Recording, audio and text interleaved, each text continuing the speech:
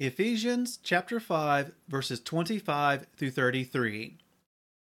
Husbands, love your wives as Messiah also did love the assembly and gave himself for it, in order to set it apart and cleanse it with the washing of water by the word, in order to present it to himself a splendid assembly, not having spot or wrinkle or any of this sort, but that it might be set apart and blameless.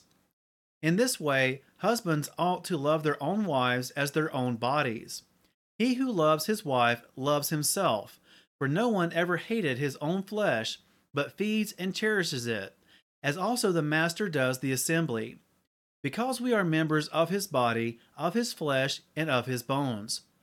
For this cause a man shall leave his father and mother, and be joined to his wife, and the two shall become one flesh.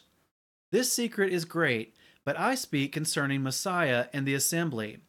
However, you too, everyone, let each one love his own wife as himself, and let the wife see that she fears her husband.